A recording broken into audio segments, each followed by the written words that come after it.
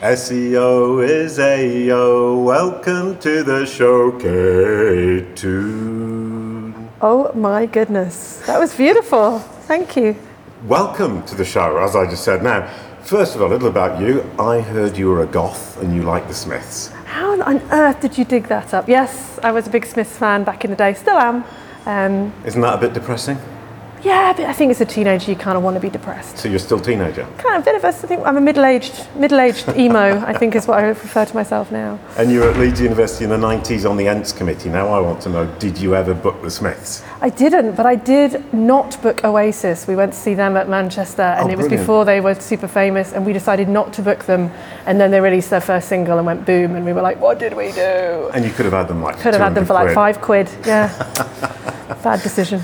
That was a big mistake. And I also know you do hula hooping. I do, and if anyone could see him right now doing that hip movement, that is actually not how you do it. Isn't it? Oh. It's back and forth, not side to side. But I'm not going to. Well, no, we're not going to do that. Let's move on. The other thing I saw, part of your presentation, so this is kind of the segue, is that Australia has a dog head and a cat head. Yes. And there's a country at the bottom, or a part of the land at the bottom, which is cat food. Yeah, that's called Tasmania. Thank you. And it's got a devil. It does have a devil. There are a few devils there, and some creatures called Tasmanian devils as well. Oh, they're a real thing. I thought they were just in the cartoon. No, they're a real thing. They're vicious little beasts. Have you met them? I have seen one, but you can't meet them because they would probably bite your legs off. They're small but vicious. Okay. Yeah. And do they spin around in circles like on Bugs Bunny? I don't think they do that, no. I think that might be creative license. Oh, okay. Fair enough. Now, on to your talk, which is, I think it was called Conversational Copy That Sells, or Conversational Copy That's Also Conversion Copy? Kind of. It's about the meeting of conversion copy and SEO copywriting, because people often think that those two things are mutually exclusive. Yeah, I hear that a lot, and you're about to explain how that isn't true. Exactly. Which is brilliant.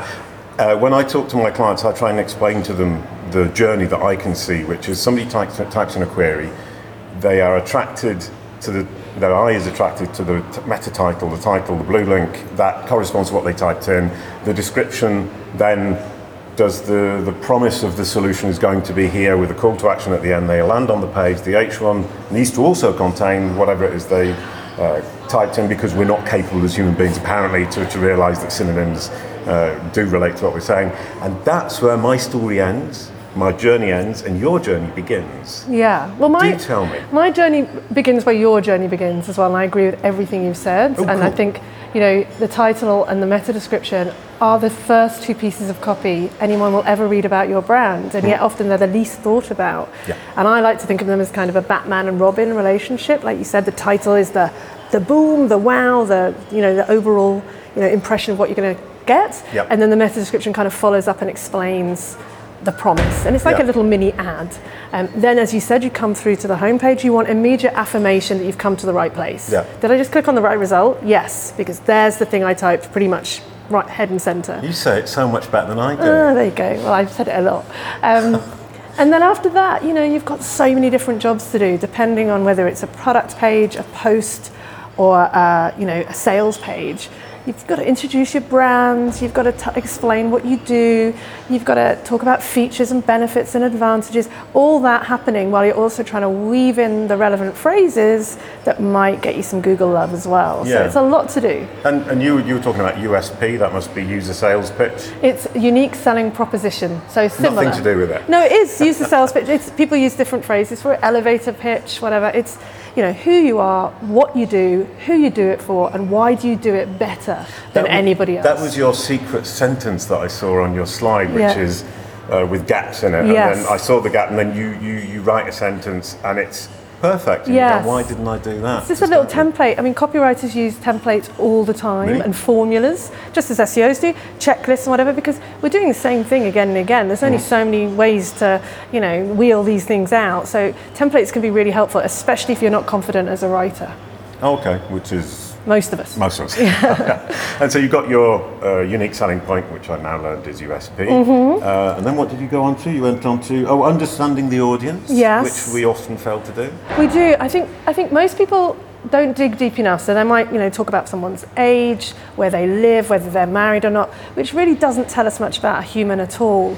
So as a copywriter, we want to move into the more emotional space. What are their preconceived beliefs? What are their desires? What do they want from this product? Yep. And what are their fears? What's going to stop them buying from you? It's the BDF principle. So really helpful. You like your acronyms, don't you? I love my acronyms. SEO, AEO, you love them too. VDF. I don't know what that means. Isn't that what you just said? No, BDF. Oh, BDF, sorry. Oh Lord, VHS. Anyway, but what it helps you to do is it's slightly manipulative, but we want to be able to say to someone, I know that this is what you're worried about. Yeah. And this is how my product is going to solve that problem for you. Yeah. So unless you can get into those emotional issues, not knowing that someone's married and lives in Ipswich, it's the emotional issues that make people buy and make things convert. Brilliant stuff. Yeah. And I find that for me is quite advanced, just in the sense that when I talk to my clients or I read their pages, they talk about themselves all the time. Oh yeah. It's awful. And I've got a wonderful analogy for that as well. I call it the wee test. All right.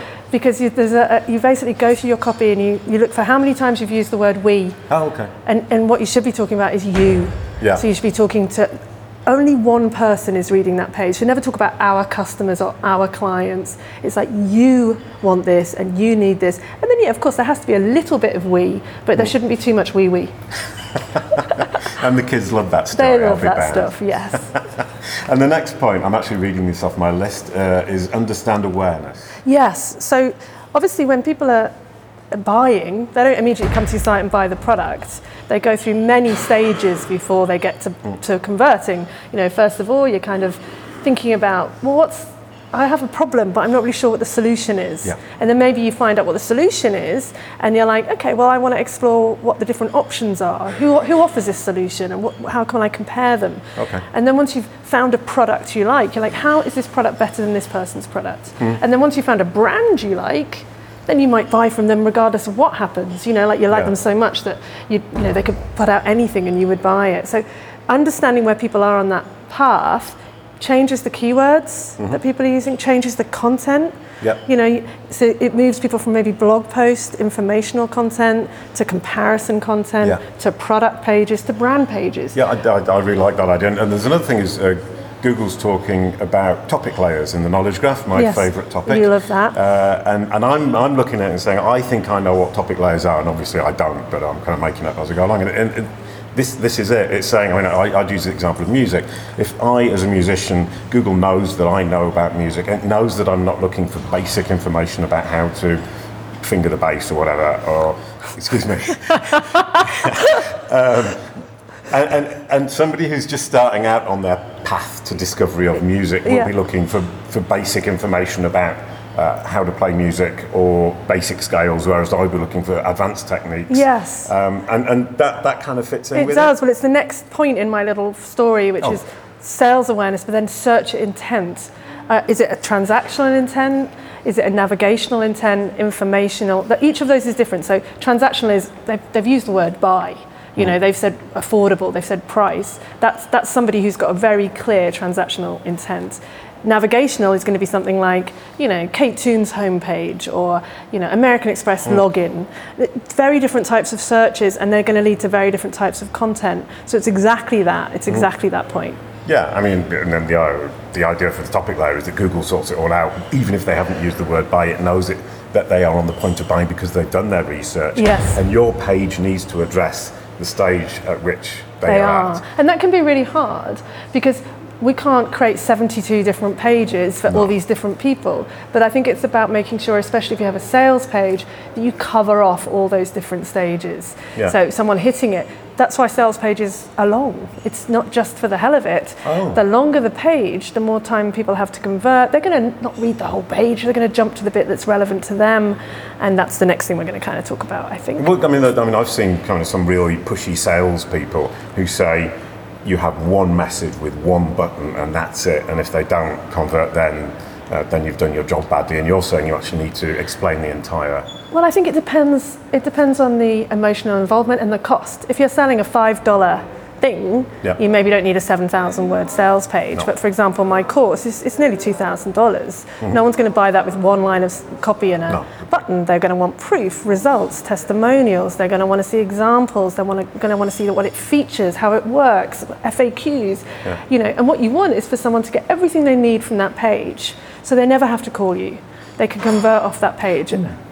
Sorry. Yeah. No, I was thinking about something. 85%, sorry, by 2021, I think it was Christy Olsen who said, saying by 2021, 85% of people's interaction with your enterprise will not be with humans. Yes, well, I can imagine that with chatbots coming along, and you know, I have a chatbot on my site. And do you? Yeah, it's a friendly chatbot. It's very friendly, but it just answers some basic questions. And you know, if it gets beyond the level where I feel I don't want to automate everything, I like human contact. I want to talk to my customers, but I want to get them to the point where they have very few objections. Yeah, you know, okay. they haven't got 72. We're on the phone for 3 hours. Maybe they've just got one little point they would just like to run over with me. That's fine.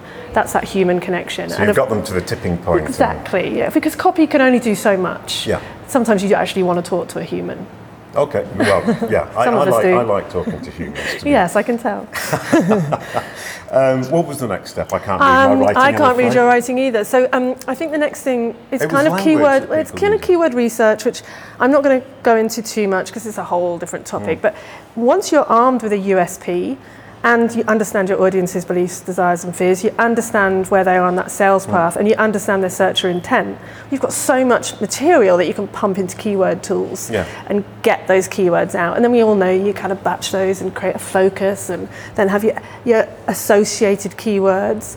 And then you're at the point where you can actually start to write copy. Yeah, okay. And one thing I wanted to add to that, because it's basically saying what language, what vocabulary are my users using? I need to use that in order to convince them, and also to attract Google's attention to the fact that my page is relevant to that. I wanted to add something to that, and I'm telling my clients now, look at Wikipedia around your subject, because Google's NLP is trained on Wikipedia. So actually putting some entities and some vocabulary from Wikipedia really helps Google to get to grips with it. Yes, would you agree with that? I would. And Super. I think using anything Google gives us, one of my favourite methodologies is, there's all these tools, but if you just start typing into the search box, Google will give you the associated searches. If you look at the bottom of the first page of results, it gives you all the related searches. Those are good LSI keywords for your page, so use those. But I think it's about having, each page should have a focus and a purpose.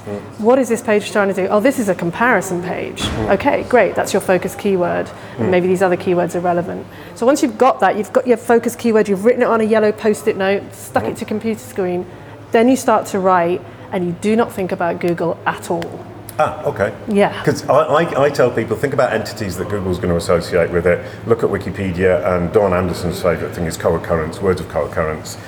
So I would say weave that into your text, and that if you just write for the human, Google won't necessarily get fully to grips with what it is you're talking about. Am I overdoing it? No, you're not. But what I would say is the problem that most people have, and why you can tell that copy's been written for search engines, and it sounds awkward, is they do what you've suggested.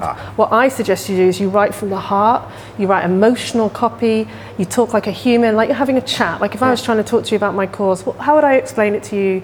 You'd say, it's Brill, it's Brill, it's awesome. and so one of my tips I use with my clients is to record yourself talking about your product or service, because it's so hard to write, but when you talk freely, little words and idioms come out and great phrases, you can get that transcribed and then manipulate that into copy. So start with that.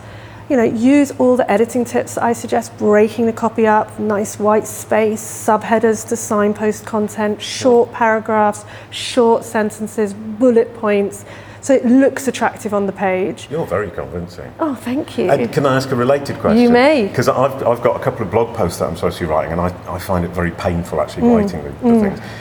Do you think I could do it just by recording it and getting a transcription? Do you think that would function? I think it would. I think so. In my sites, I sell a lot of templates. So I have a blog post template that kind of says, "Do this, can I borrow then it? do that." You may have. You can buy it. No, I'm joking. $2,000 a pop. Because there's structures, and one of the things I talk about a lot is my favourite. There's copywriting structures. One of them's AIDA. So awareness, interest, desire, and then attention. Or well, I can't remember what it is. I'm losing my mind. And those can really help you structure content, not blog posts as much, that's more for sales pages. But with blog posts, you think of the burger idea. You say what you're going to say, You make Yeah. a promise, you say it, and then you say what you've said. And really, that's what every blog post is. It's like, I'm going to help you do this, then I help you, then afterwards I say, I just helped you do this. And that's the most basic structure for a blog post. Isn't that the kind of thing we used to be taught at university? At school as well. Oh, It's at a school, sandwich, isn't it? I didn't pay attention at school. I paid attention in university. Oh, there we go. But is it Aida? Aida, that's one of It sounds like them. it's an opera, isn't it? as It well? does, yes. And it's an upside down triangle. Yes. So, what the idea is that it's almost like a sales funnel as well. You're going to get a lot of people coming in at the top bit, then fewer, then fewer, then fewer. But it's all about just using... as people read down the copy, they drop off? Well, of course, not everyone's going to want to buy your product because, the truth about marketing is it's as much about repelling as it is about attracting. Cool. I don't want everybody on my course, for example. I want people aware that they're going to have to put time in, that there's no easy answers, that there's no black hat methodology. So as they're going down the page and they realize this, I'm losing people all the time, of course. And you're happy about that? And I'm happy about that because Brilliant. I don't want anyone buying it who then wants a refund or who doesn't feel happy about it. I want a complete satisfied customer. So the more I give them, the more transparent I am, the better result it is for me. Ooh, I love that. That's jolly good. So we've been emotional and now we do what you said. Ah. Now we're up to your bit. Oh, right. So Which is edit. We edit for humans and that's the kind of making it look pretty, but then we optimize for Google. You call it Google Beast. Google Beast. I like that because I call Google the beast. It is a And beast. I talk to my clients about feeding the beast. Grappling the beast, I like to say. I Grapple feed the beast, Google. you Yeah, grapple I it. grapple it, wrestle it down. But you do need to feed the beast. So you go back to your post-it note, your focus keyword, your LSI keywords, or your Dawn's phrase, what was it? Correlated. Co-occurrence. Co-occurrence keywords. And you go, well, look, there are probably about 7 or so places that we could use this. The Okay. title, the URL, the meta description, the H1, the first 100 words, the alt tag, the image file name. So my ideas were good, they were just premature in the I process. think you do that because you go through and you go, well, look, I was talking about piglet jumpers, but I've actually, jumpers. and I should have, I'm mean selling a Winnie the piglet Pooh? jumper, maybe. So I probably have mentioned that phrase. Have I mentioned it? Where have I mentioned it? Have I mentioned it too much? Is it starting to sound a bit relentless? So what other words could I use that might be similar? And we've got our little list. So I think, you can use them in those 7 spots that I just mentioned. So that, I'll say them again. There was Go ahead. title, URL, meta description, first 100 words, image alt tag, image file name, and I like to do one bold as well, just for interest. And really that's enough for your focus keyword. After that you can move into your LSI for subheaders and other bits. But What was that, LSI? latent semantic indexing, so your secondary keywords. Okay, Your brilliant. keywords that are similar, your plurals, your like copywriter and copywriting. You wouldn't have 2 separate pages about Yeah. that, you'd have them on one. So then you go through and massage the copy a little bit so that Google likes it a bit more, it's sexier for Google. So you massage your copy and you wrestle the beast. You wrestle and massage. And then when you're done that, you're kind of done. Like, the thing is as well, which is ironic about all of this, is that Google is so good these days after the Hummingbird update and all the things that they're doing. You can actually have pages ranking for keyword phrases that aren't even on the page. Yeah. So, but what I think is that we want to give ourselves the best chance. So if you really want to rank for this keyword, then do that methodology. You may find that that page ranks for hundreds of other keywords that you didn't even think of, but that's a bonus. I had a really good example of that 2 years ago.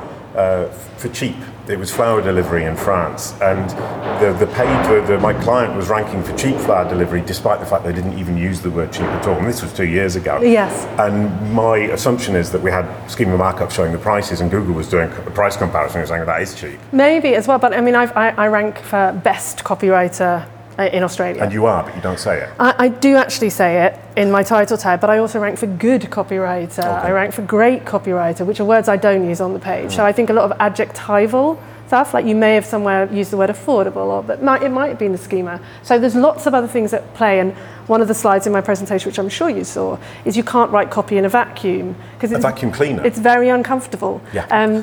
But one of the things is that great SEO copy cannot solve other problems. It cannot solve a slow site or an unresponsive site or crawl errors or anything like that. So in my course, for example, everyone's desperate to do the keyword research and the copy because it's fun. But I make them do the tech week first. I make them fix their Skype, do their schema, get their site speed down under 3, because no amount of great copy will save a bad site, unfortunately. No, okay. Now a piece of copy might do really well and go viral despite the fact that it takes your site 30 seconds to load, but we should always focus on best practice. So yeah. Brilliant stuff. Yeah. I thought that was great. I'm like, thank you very much. That was Absolutely perfect. I think that the last word is actually what I wrote down first, which is conversion copy only has one goal, and it's to sell. But you actually, if I might say so, contradict yourself a little bit there, because some of the aim of this sales copy is not to sell; it's to get rid of the chaff. Yeah, it's to sell to the right people. Brilliant. There you go. Thank you very much. Thank you. That was great. SEO is AO. Thank you, Kate.